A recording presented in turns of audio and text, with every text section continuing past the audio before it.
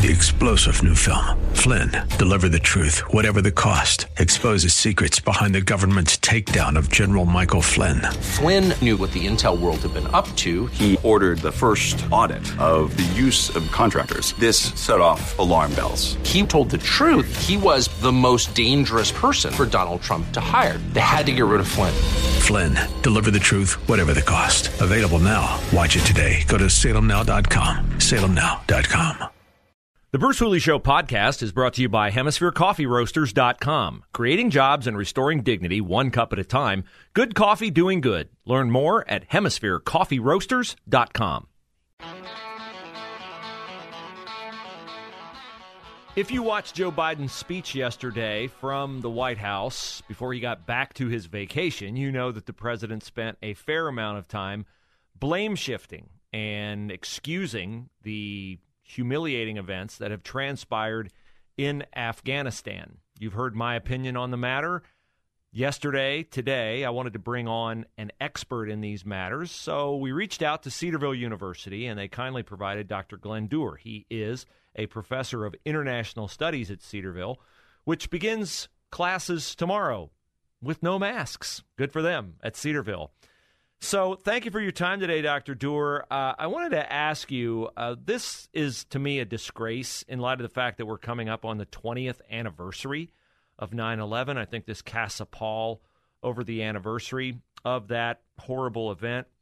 And I wonder, as this has played out in Afghanistan with people running down the runway, clinging to airplanes, trying to get out, very scared for their future under Taliban rule, has this unfolded the way you anticipated, or has this unfolded in a way that's been much more of an embarrassment than you anticipated?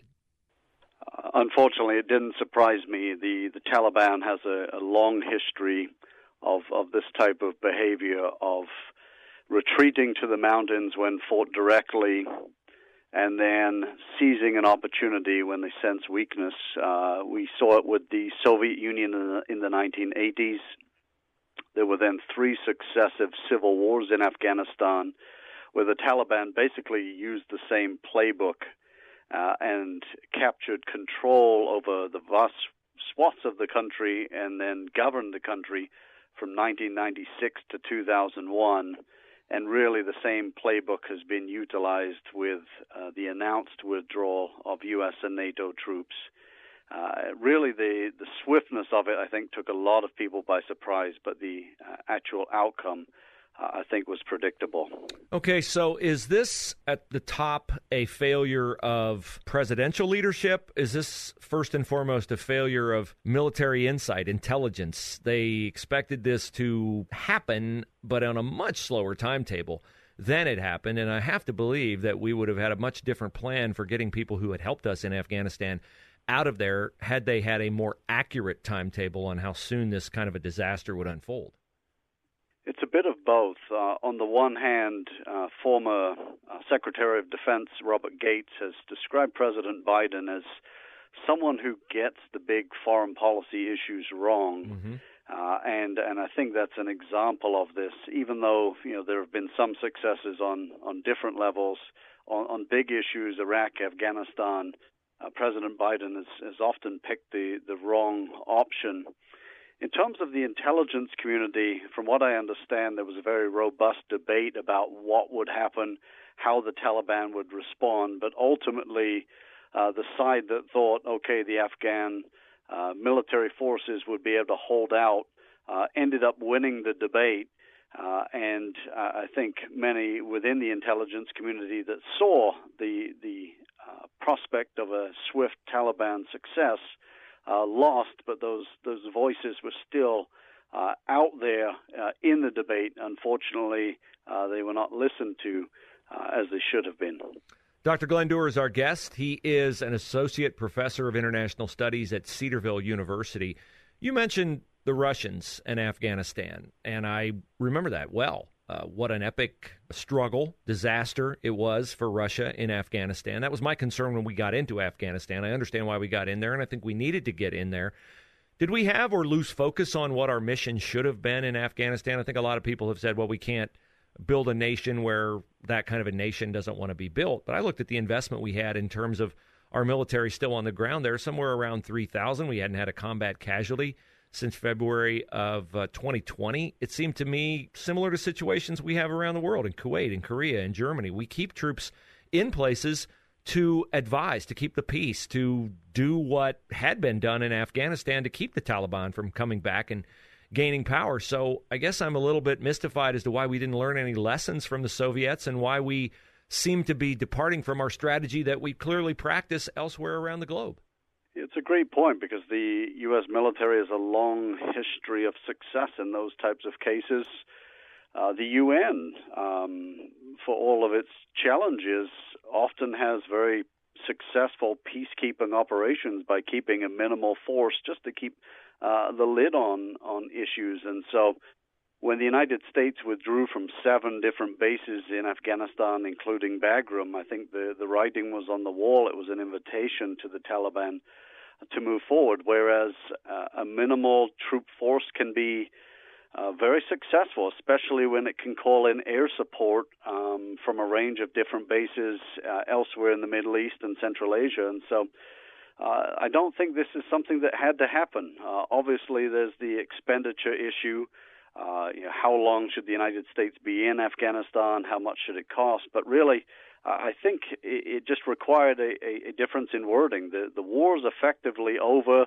This is just an operation in order to maintain stability in a very unstable part of the world.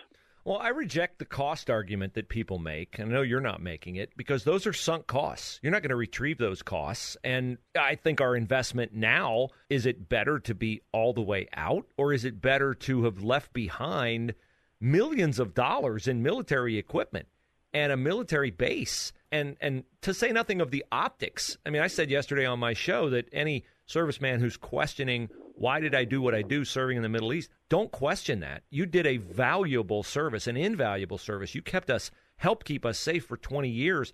I'm not so sure we're that safe going forward because now Afghanistan is clearly a place where the kinds of attacks that we went there to avenge have a base to be launched once again. Absolutely, and it really depends on the angle that the Taliban takes moving forward. They're probably going to take some time to consolidate power in Afghanistan, but that part of the world, there's a very complex ethnic patchwork. And the Taliban, they're made up of Pashtuns in terms of a majority, but also Tajiks and a range of different ethnic minorities in the area. And so plausibly, the Taliban could look to expand its influence in Pakistan.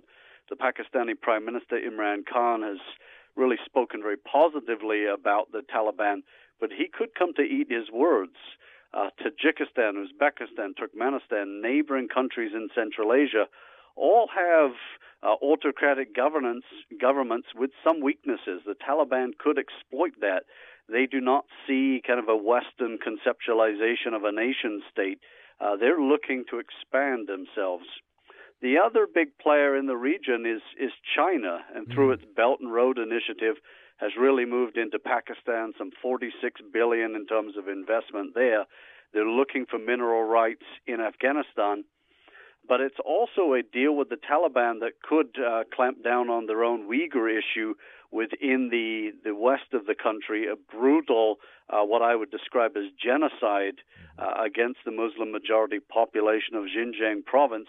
There are connections with the Taliban in Afghanistan ethnically and ideologically. And so I think China's really going to try and exert its influence there. And so not only has the United States lost its bases, given over millions of dollars in terms of weaponry, but it's really opened the door for an expansion of China's power into the Middle East and to Central Asia. Dr. Glen Duerr, Cedarville University, our guest on the Bruce Hooley Show here on 98.9 The Answer.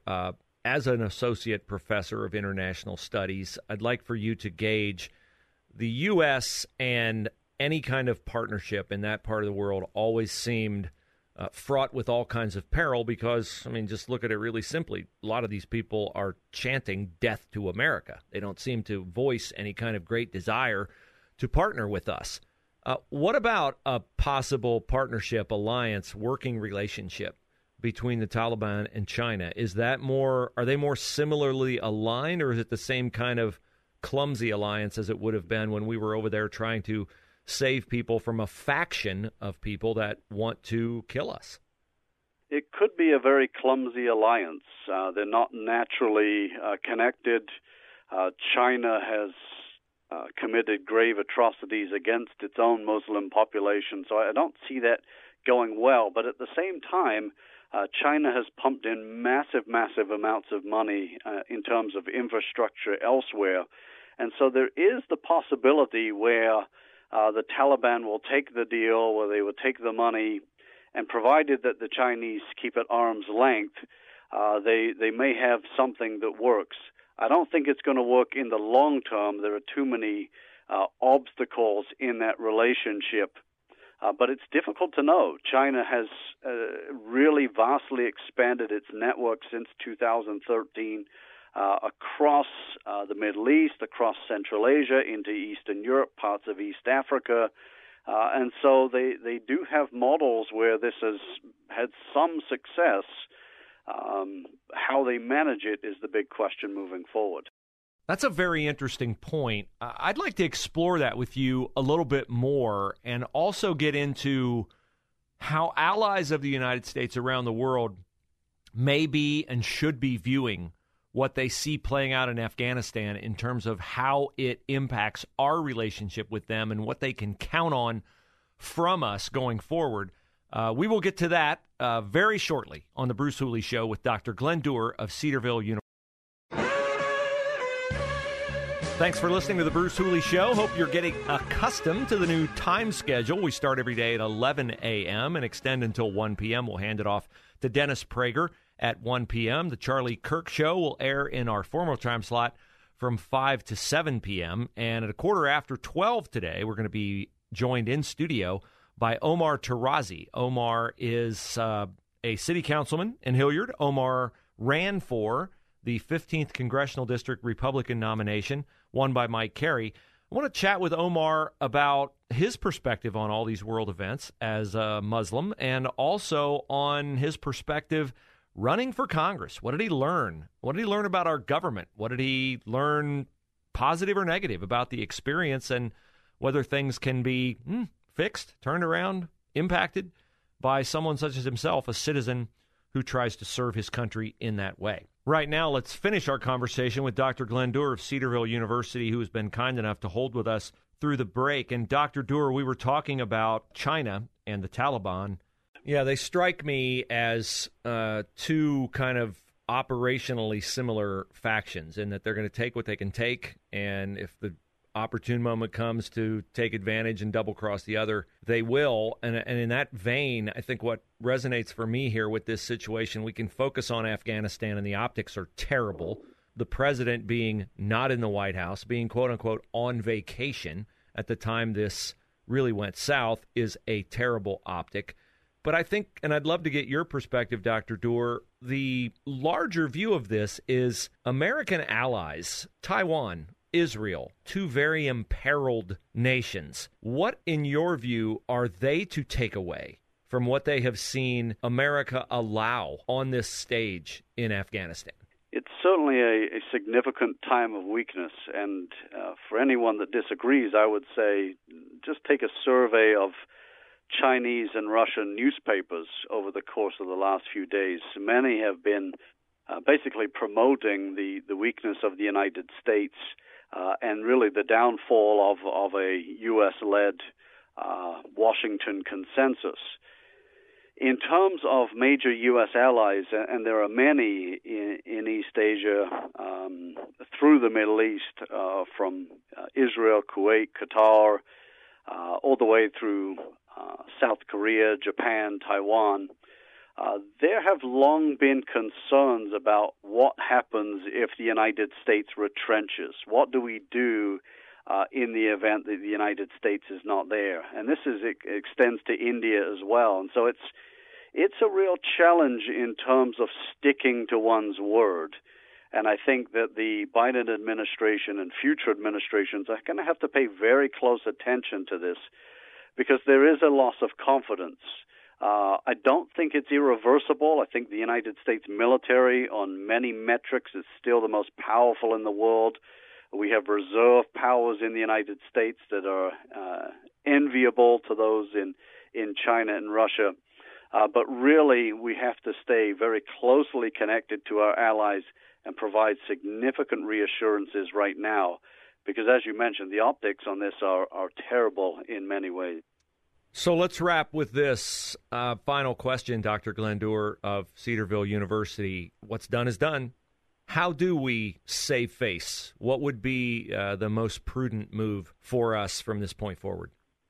It's going to be very difficult, but I think the next week is pivotal. What we're seeing in Herat and Mazar-e-Sharif and Kandahar, major cities that the Taliban have taken already, is that the rights of women have already eroded. Women that were able to go out into the streets just a week or two ago are now in full burqa with the accompaniment of a male relative. We're already seeing that eroded. The Taliban's trying to make a statement in Kabul. Some of the female news anchors have been allowed back on the television, and so they're potentially looking at something of a change. But I think we're already seeing forced marriages. Christian leaders are being called by the Taliban members, basically saying, look, we know where you are, we know what you're doing. And so if a bloodbath unfolds over the course of the next week or two, I think something like airstrikes will be necessary to kind of send a very strong message to the Taliban. Look, don't overstep your boundaries. But as you mentioned, what is done, and there are a lot of losses here. Yeah, it's certainly a call for us to pray for the safety of those there. And, wow, it's just hard to comprehend what we've seen. Dr. Glen Duerr, Cedarville University, a pleasure to speak with you, sir. Appreciate your perspective, and thank you for being available to us today. You too. Thank you for having me. So everything is connected to everything when it comes to politics, and optics is everything. The optics on this are horrible. So the Biden administration now is trying to figure out a way to save face, steer your attention somewhere else, distract from this. When a headline is bad, when all the headlines emanating from the headline are bad, there's only one solution: come up with a new headline. I just don't know if they have any options that can take away the stench of this. COVID, they have some allegiance on, because there are, half, roughly, of Americans who are still terrified of COVID. But even on that, it's going to be a problem for them, because where we appear to be headed on COVID is that the test numbers for the Delta variant are going to be high. I was going to say lone, but one of the few things they've said that have actually may, I'll use one of their words, may, likely, could, perhaps, will. No, they never say will. It's always could, likely, maybe, perhaps, kind of, we think, perhaps. If the Delta variant is super contagious, like they say, people are not going to be happy about being vaccinated and getting it, because getting vaccinated was supposed to keep you from getting it and from getting it and spreading it. Okay, so that's not a good option. Is a third shot a good option? A third shot in 8-9 months? Like, I've never gotten a flu shot, but it doesn't strike me that they ever talk about getting a flu shot at any point on the calendar other than right in the winter, right before flu season. And you get it, and okay, you're good for a year, right? Till the next flu season, till they guess at what the flu variant's going to be. If this vaccine, quote-unquote vaccine, isn't good even for a calendar year, and the numbers from Israel are that it isn't. The Pfizer vaccine is starting to, I'm not going to say fail, because I'm sure it worked for a while, but the numbers from Israel, they're down to 40 to 50% effectiveness against infection. Still good to keep you from dying, which of course is the goal. Well, at least it's my goal. I think, Jen Psaki's goal, Joe Biden's goal, Mike DeWine's goal. No reason for it to be partisan. It's Mike DeWine's goal.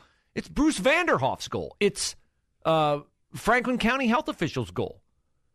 you can't get it. Yeah, but what if it's just a sniffle or a headache or whatever? No, you can't get it. And now Pfizer wants you to get a third shot. And the CEO of Pfizer, the CEO who told you that it would not allow you to get the Delta variant, which is proven to be false, now without a clinical trial, they're going to want you to get a third vaccine. Albert Bourla, end of July, said that a third dose will be, he says, he's very, very confident it will increase your immunity levels. The problem is, we'd like to see a study. We'd like to see some data. We'd like to see some proof. They don't have it.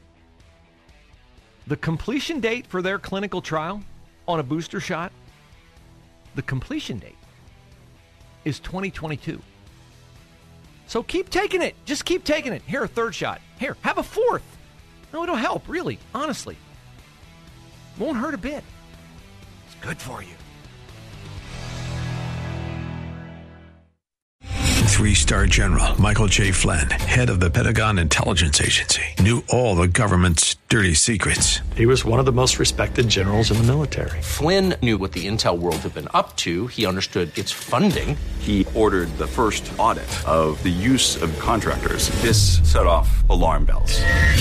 The explosive new documentary, Flynn, Deliver the Truth, Whatever the Cost, uncovers the facts behind this scandal. Flynn told the truth. He was the most dangerous person for Donald Trump to hire. I find out the worst enemy that I'm going to face in my life is right here in America. They took my assessment and they wanted me to change it. And I was like, I'm not changing it. They had to get rid of Flynn.